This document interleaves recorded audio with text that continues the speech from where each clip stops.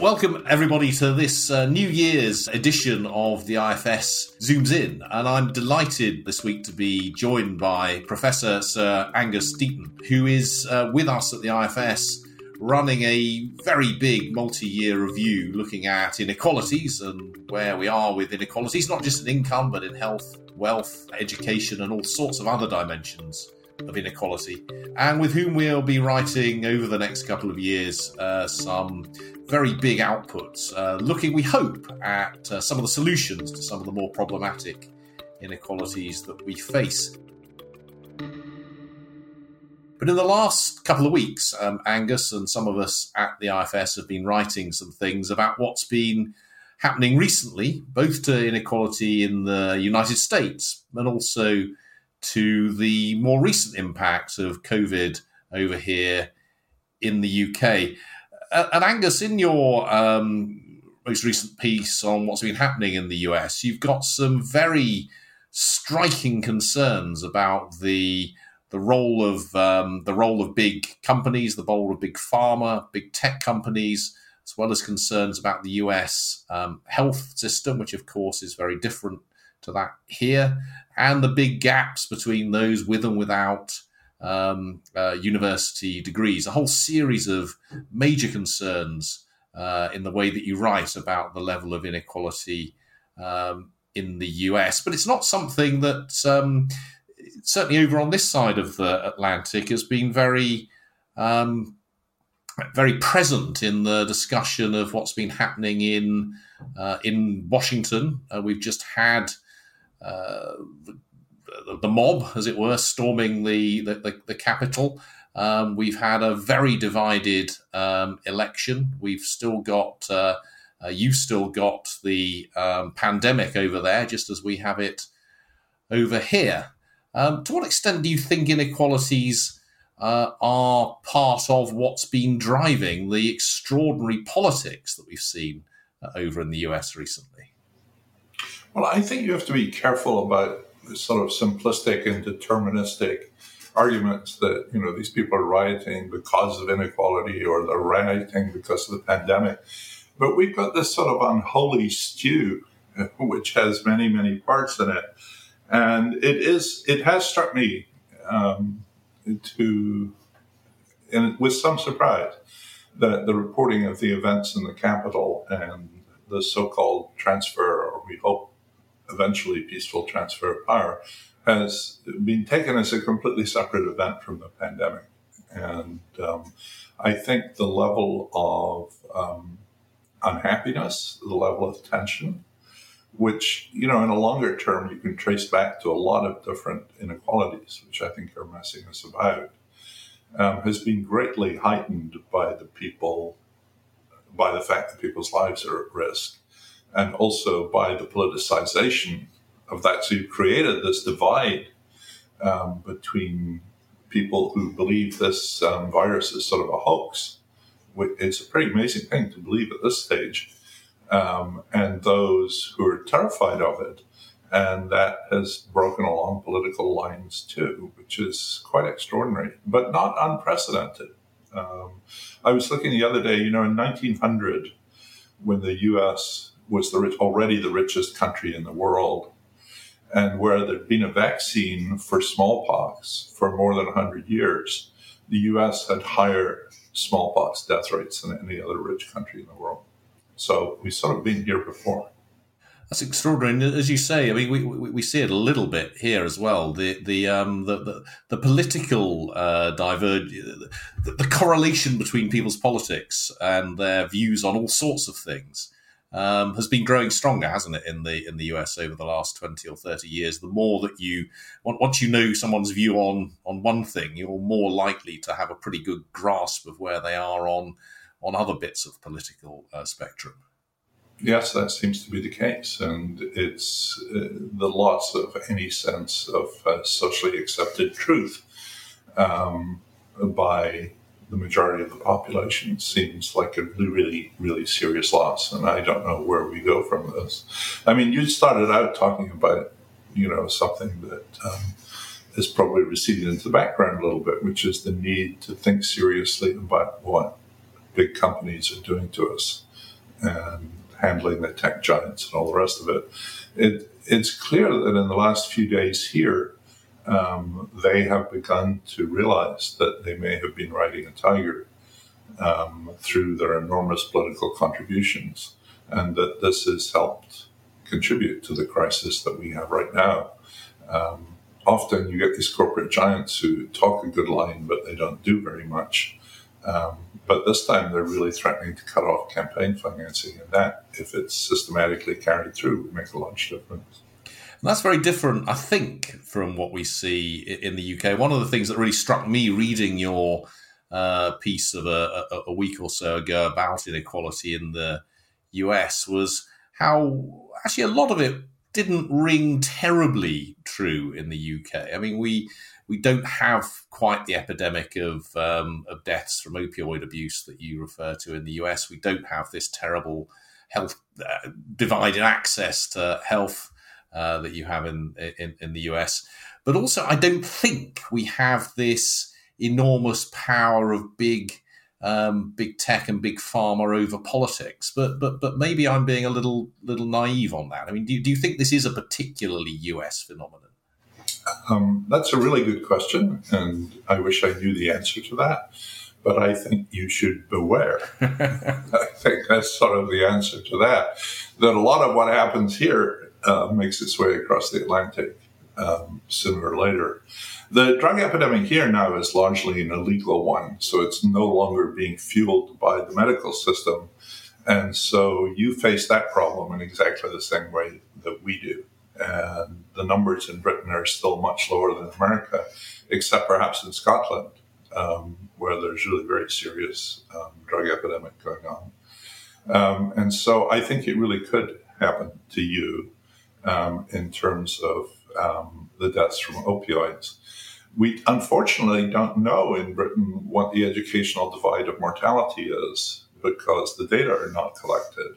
And that's, I think, a major lacuna in the statistical system in the UK. It would be really nice to know what's happening along that particular divide.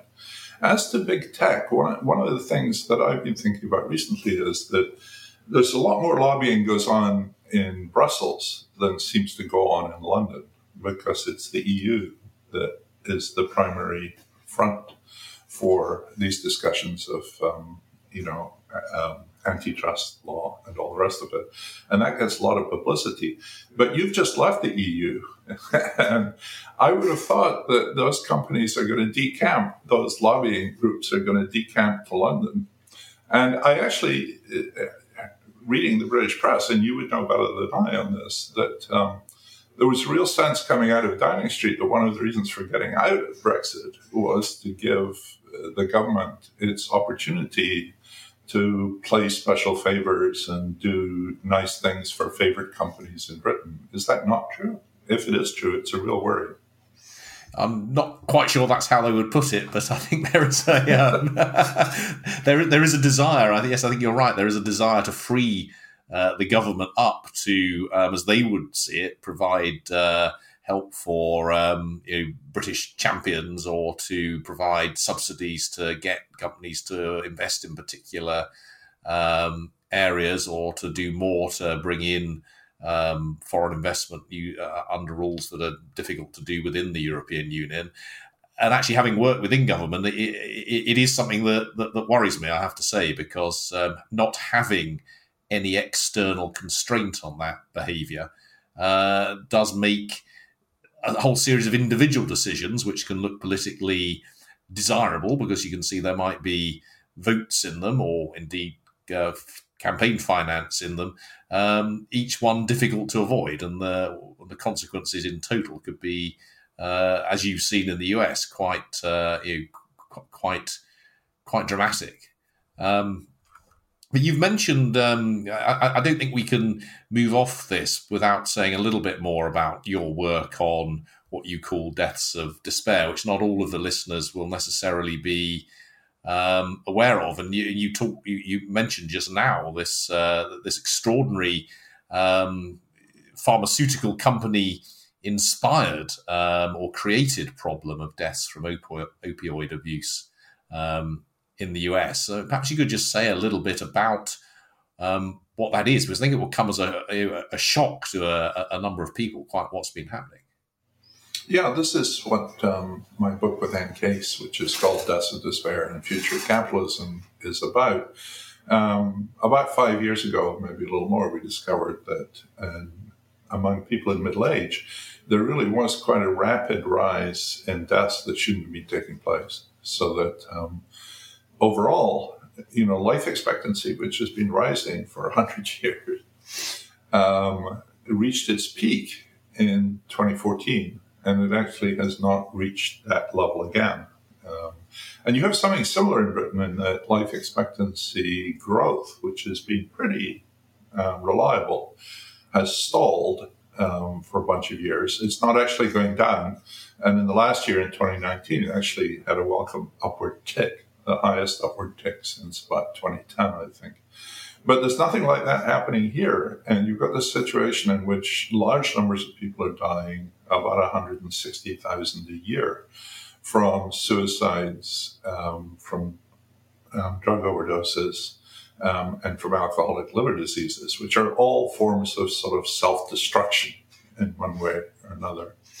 And those numbers fell a little bit a couple of years ago. They came back again last year, and the drug epidemic seems to be picking up even more rapidly since the middle of last year and continuing into the pandemic. And what's happening is all these deaths are among people who don't have a college degree. Here, it takes 4 years to get a college degree, to get a bachelor's degree. And about a third of the population currently have a bachelor's degree, and 2/3 do not. And once you get a bachelor's degree, you're pretty much exempt from these deaths of despair. And of course, what's bothering us is during the pandemic, these divisions are getting even worse because the BA people, the educated people, are much more likely to sit at home, to be able to work from home without interruptions of their salaries and without any risk to their lives. Whereas a lot of the people without BA are in service industries, they're working on the front lines, they might be working in meatpacking and transportation, in a lot of, and in the health sector, in fact. And so these low salary people are either lost their jobs or they kept their jobs at the risk of their lives. And so these divisions we've been writing about, like many other things with COVID, have been terribly widened. And so that worries us that when eventually COVID goes away, as we hope, in a year or so it will, then we'll be left with, even wider gaps than the gaps that were already there and that we've been writing about. And I think those COVID-related divisions are something we really worry about here as well. I mean, we've seen deaths from COVID being at least as socially graded as deaths were before. And we know that anyway, people from poorer backgrounds are much less likely to live long lives than those who are better off and better educated. And we've seen that again with COVID. And again, we've seen, who are the people in the UK least likely to be able to work from home? They're the lowest paid and in general the lowest educated. And it's again completely graded from the lowest earning tenth of the population to the highest earning tenth. As you move up that scale, you get more and more bigger and bigger fraction who are able to work at home. And the difference between the top and the bottom is really very high. We've also seen, as you'd expect, the job losses and the furlough much higher among people from lower income, lower earning backgrounds. I don't think we've quite seen the divergence between those with and without college degrees, university degrees that you've seen in the US. Clearly, those with higher education in the UK earn more than those with lower education, and they have often a lot of the other things that go with higher earning jobs, more in the way of job security and benefits associated with that. But you've also traced these big differences in things like health, marriage, social interaction, and all sorts of other important elements of living a good life, where I think your work has suggested that gap didn't exist to a huge extent 40, 50 years ago, but now is the biggest dividing line in American society? Well, I think it reasonably could be thought of that way. There's one thing you haven't mentioned, which is a huge issue here for all dividing lines, which is race. And obviously the racial issues in the US are different from what they are in Britain. It's not like you don't have them, but they work in different dimensions. And, before all the chaos that's happened last week at the election, we had a summer of racial unrest, a very serious racial unrest in the US. And that cross-cuts with these issues of health and so on. I mean, African Americans have always had lower life expectancy than whites. And they're suffering particularly badly during the pandemic. That we know. We don't know so much about the income or educational basis of people who are dying during the pandemic, but we will find that out as we go. I'm not sure. I mean, let me make two comparisons with the UK, which I think are important here. One is that Britain is still a sort of gentler place than America is. It might be an odd word to use over recent years, but you still have a fairly elaborate and well-developed social safety system so that, as you and your colleagues have written about, even though people at the bottom are doing relatively worse in the labor market, people at the top doing much better, the benefit system and tax system untangles that to some degree. So you don't, and there's none of that here. So if you're doing badly in the labor market, you're doing badly, full stop. I still just come back to this thing about education. You don't really have the data which allow us to grade deaths by education. And that would be something that would be very interesting to see. I mean, the data you refer to, which I know are basically looking across more deprived and less deprived areas. And that's a very useful way to go, but it doesn't get us at what's happening to individuals in the same way that if you can look at their death certificates and know a lot more about them. Yeah, there's so much in what you say there. I mean, as you say, the race or ethnic differences are very different between the UK and the US. But again, one of the striking aspects of this pandemic, at least of the first wave of it, I don't know if we've got data from the most recent wave, was very different rates of mortality among those from different ethnic backgrounds in the UK, partly or significantly reflecting the different sorts of roles that they play in society. So a lot of Black African men, a lot of Black women work in social care and the health service, very high fractions actually. A lot of Pakistani and Bangladeshi men work in self-employed, maybe working in driving taxis and buses and so on. And these are risky occupations, and we've seen very high levels of death rates among some of those very particular ethnic groups. And maybe this is something that, as we come out of this, we will begin to recognise the contribution that some of these groups make to these vital services, and indeed the importance of some of these vital services. I don't know whether we'll see changes as we come out of this. But you've also, you've also kind of picked up the very important role of and different role of the welfare state. And I suppose it's a genuine. It's a genuine curiosity, I think, to those of us sitting in the UK who have never lived in the US, how a society works where there isn't a real safety net. I mean, whether that be a safety net in terms of income if you become unemployed, but also in the health system where there isn't a proper safety net in the health system. And I mean, genuinely, it's hard, I think, for us to quite conceive how that works. Well, it doesn't work very well, is the answer. I mean, I think, one of the reasons we don't have it is not that people don't want it. We're not that different from Europeans and other countries that have much better systems. Once again, a lot of it comes back to race. And there's always been this feeling in the US, whenever we move towards a deeper welfare state, that whites don't want to give benefits for blacks. And, in the discussions around the time when the National Health Service was formed in Britain, usually after the Second World War, similar discussions went on here. And in the end, they were broken by the who were then Southern Democrats, they would now be Southern Republicans, but representatives from the South who just would not go along with this. And even the Social Security that we had, the pension system, for instance, that was designed to exclude most black workers, not by name, but by excluding certain occupations, agriculture, for instance, in which blacks were heavily represented. I think coming back to the COVID and race, though, I find the British data very interesting, and I wish I knew what the baseline death rates were, which unfortunately we don't really know. And the story about occupations is a little odd because it obviously happens here too. But, for instance, women are very much more heavily in occupations, in health occupations, in occupations at risk, of the things you were just talking about. And we see no elevation in their death rates here at all. And they're completely parallel death rates between men and women for COVID. I mean, women die at lower rates than men.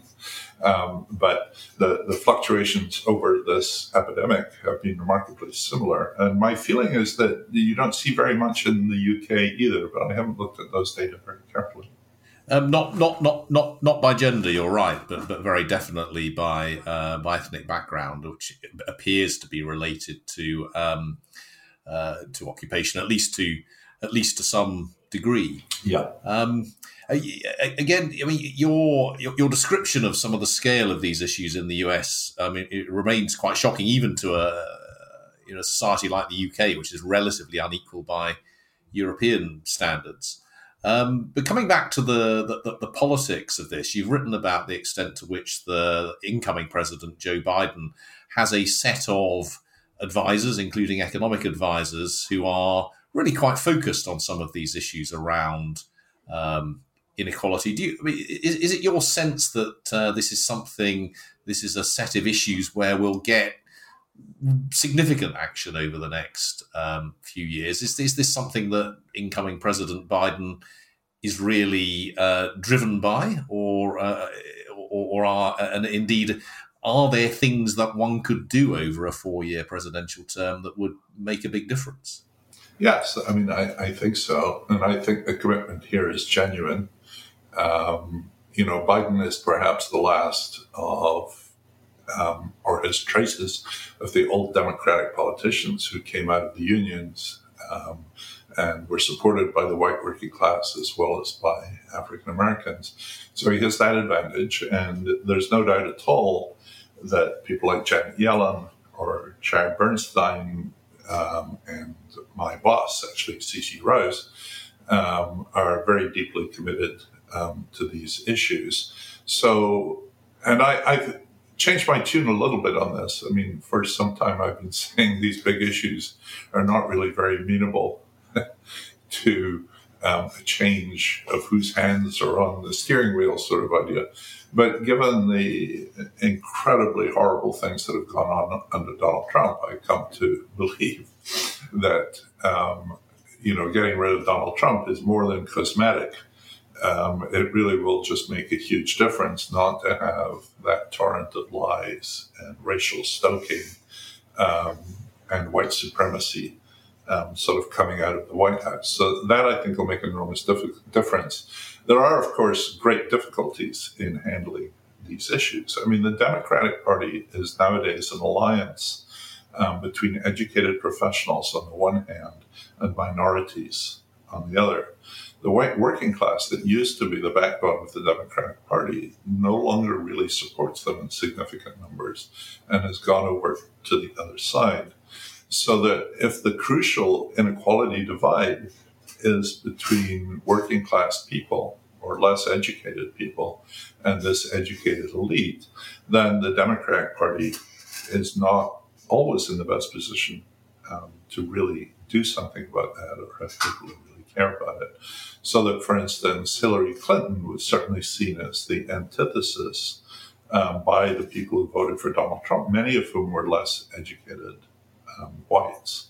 And I don't think they're going to be very enthusiastic about Joe Biden either. The ones of them that haven't retreated into a fantasy world of conspiracy theories, and goodness knows all what else.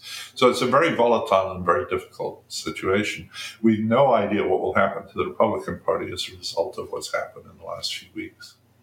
And I guess there are certainly some parallels there with what we've seen in the UK over the last couple of decades, where we've certainly seen a serious movement away from the class basis of political voting, with working class voters now no more likely to be voting Labour than Conservative, and to some degree actually more likely to be voting Conservative. I suppose there's an interesting question for us as to whether that will change the politics of the Conservative Party, which came in promising this rather unclear thing called levelling up, an idea to get the poorer regions, and particularly the north, doing better relative to London and the south, but with frankly nothing approaching a clear plan for how to do it. And indeed, I don't think anything approaching a clear appreciation of the scale of what they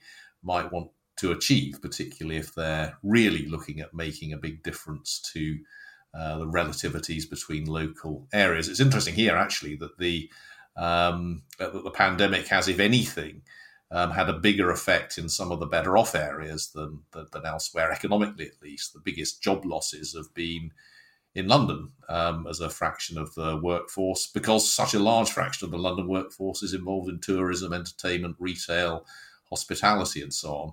And I think people forget that actually there's a very big, very low-paid workforce in London, and that most inequality is within regions rather than between. Absolutely. And the same, I think, is happening here. I mean, the pandemic, of course, came along the trade routes in the first place. So you've got places like New York and New Jersey, which were very badly hit in the first wave.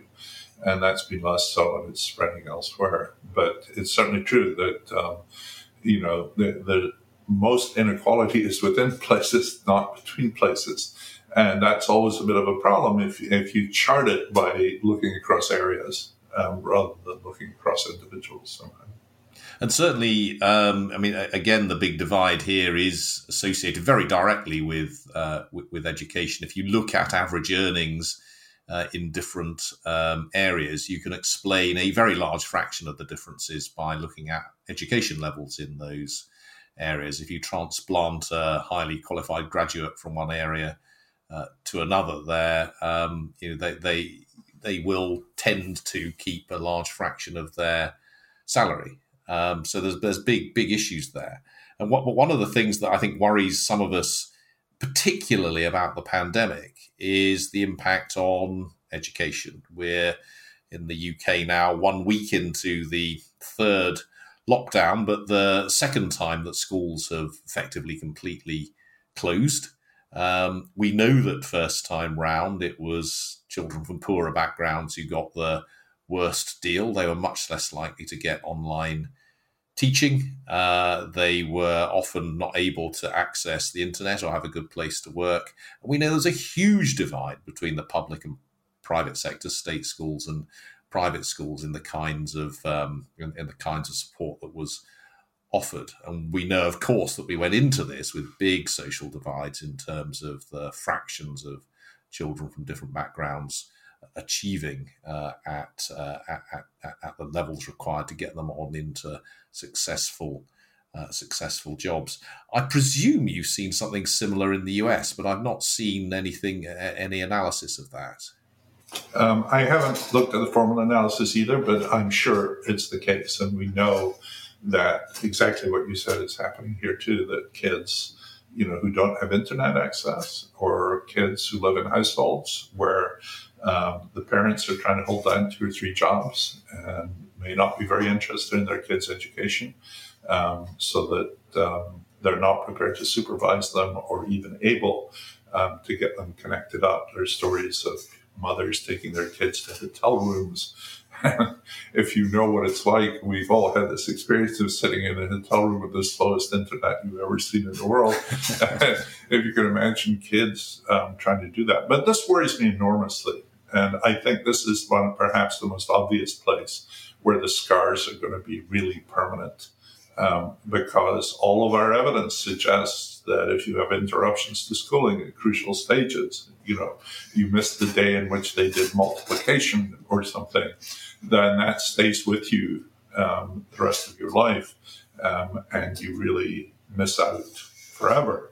And I don't know whether we'll be able to repair some of that ex post, once the pandemic's over. And certainly it does prioritize investments in internet technology, making sure that becomes a basic service like water supply or something of the sort that everybody has. But it's also a problem for people entering the labor market for the first time, I think. And there's quite a lot of evidence that if you come into the labor market in a bad time, then your wages are permanently depressed and may never really catch up. And we certainly see that close to home with looking at the PhD students graduating from Princeton this year who are looking for jobs. I mean, their estimate seems to be that about only 1/6 of the number of jobs for next year that there would be in a normal year. And so who knows what those people are going to do. I guess that's a very particular example of a much bigger issue. I mean, I suppose I'm quite concerned about the impact on generational inequalities that this pandemic is going to potentially exacerbate. I mean, clearly, those children at school who are not getting as much education as they should be is one issue. But I think more generally, with the extremely, we've got two or three aspects of this. I think also, as you say, those entering the labour market are really struggling. We know that younger people who are much more likely to be working in the sort of hospitality and similar sectors are much more likely to have lost their jobs than older workers.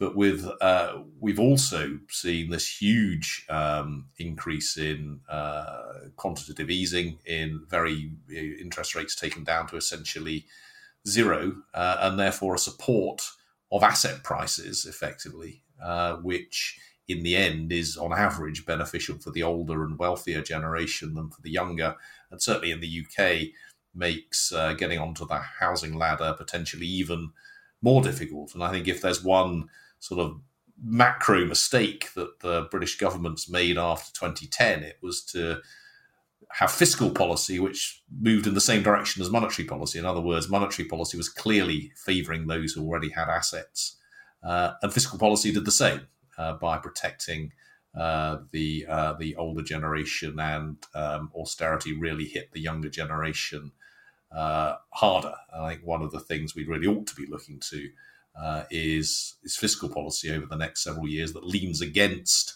that effect rather than leans in the same direction. Very, very envious of you being able to do fiscal policy at all as part of the issue.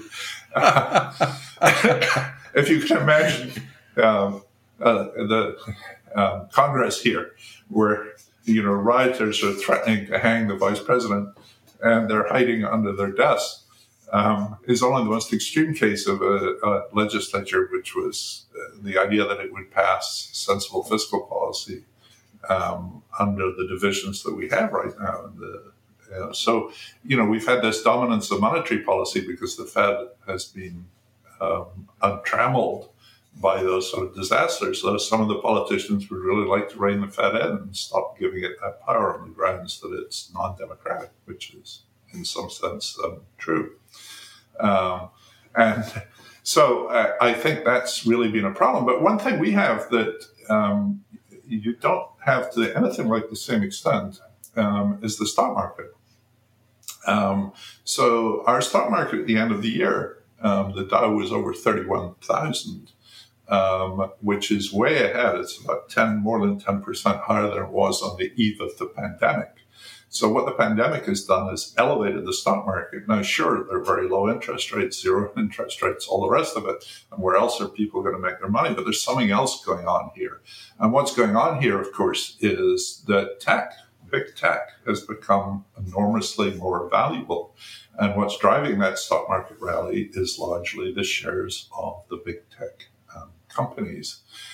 But it's meant the things we've been talking about, people like us sitting at home or talking to each other on Zoom and so on, many of us who now have defined contribution pension schemes are getting rich in ways that we'd never imagined would be possible, because our pensions, the amount we have in our pension funds, has gone through the roof.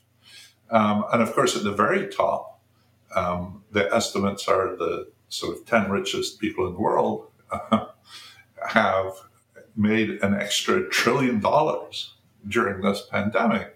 Jeff Bezos himself has made about another 80 billion on top of the more than 100 billion he had to start with. I mean, these names seemed unimaginable as levels, and now these are extra. So there's this extraordinary explosion of wealth, not just at the very top, but among this educated elite who have defined contribution pension schemes. So if you happen to be owning assets when this started, then you've done very well indeed. I mean, that's something we've seen here over a period of time. It's I suppose equivalent to or similar to period back from 2008. If you happen to be a homeowner in 2008, you've done really very well over the last decade. If you happen not to be, then you've found it much harder to get into the housing market. Indeed, we've had something like a halving the fraction of young people who are homeowners compared with 25 years ago. What you're talking about, of course, is even more dramatic at the top of the distribution. And you're also talking about this kind of increased wealth and potentially power of this of the big tech companies. Do you worry that one of the things that this pandemic may have done is to lead to, or perhaps accelerate, a world in which we move toward, we have more market power for a very small number of companies, and we lose some of the benefits of some of the competition on which a successful democratic or capitalist society is built. I mean, is this going to hasten a return to the period of 120 years ago when monopolies were able to be incredibly powerful? I think it will certainly provoke a reckoning of that.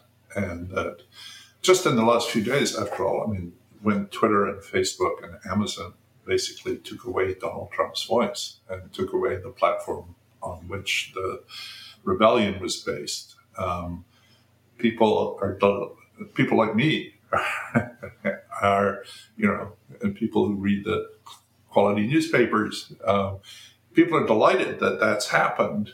But on the other hand, they're made incredibly uncomfortable by the power of those giants to silence the President of the United States and other people that they want to be able to silence. And I think the view from Europe, which has been, I think, singularly misinformed. I mean, it was Angela Merkel was saying yesterday that, what America needs is for the government to control hate speech. The First Amendment to our Constitution prevents the government from controlling hate speech. So the hate speech laws you have in Europe would be immediately struck down here as unconstitutional, which is very odd because then Twitter and Amazon and Facebook have the ability to police hate speech, which the state does not have at all. So those issues are even, and of course there were enormous issues before that of the amount of information that those companies have. They're giving us wonderful services in many cases for very little money, but it seems like we're paying a very large price for that. And that reckoning is certainly going to happen. And what's happened here in the last few days will certainly accelerate that reckoning, because people on the left and right are both incredibly upset about the power of those companies to do what they've done. What might a reckoning look like? Well, I think it's very unpredictable. I mean, I think, what happens may be sensible, it may not be sensible. And that's where it's probably important that we have Joe Biden and a bunch of relatively sensible people, or sensible people, not even relatively sensible people, in Washington, as opposed to a bunch of grifters who are stealing stuff and just enriching themselves and their cronies. Having people in charge of that discussion will make a tremendous difference, but it's very unclear what is going to happen. And you gave the example of the trusts in, more than 100 years ago. And, and that gave rise to really positive things, so that there was a real attempt by the government and the people to rein in inequality in various ways.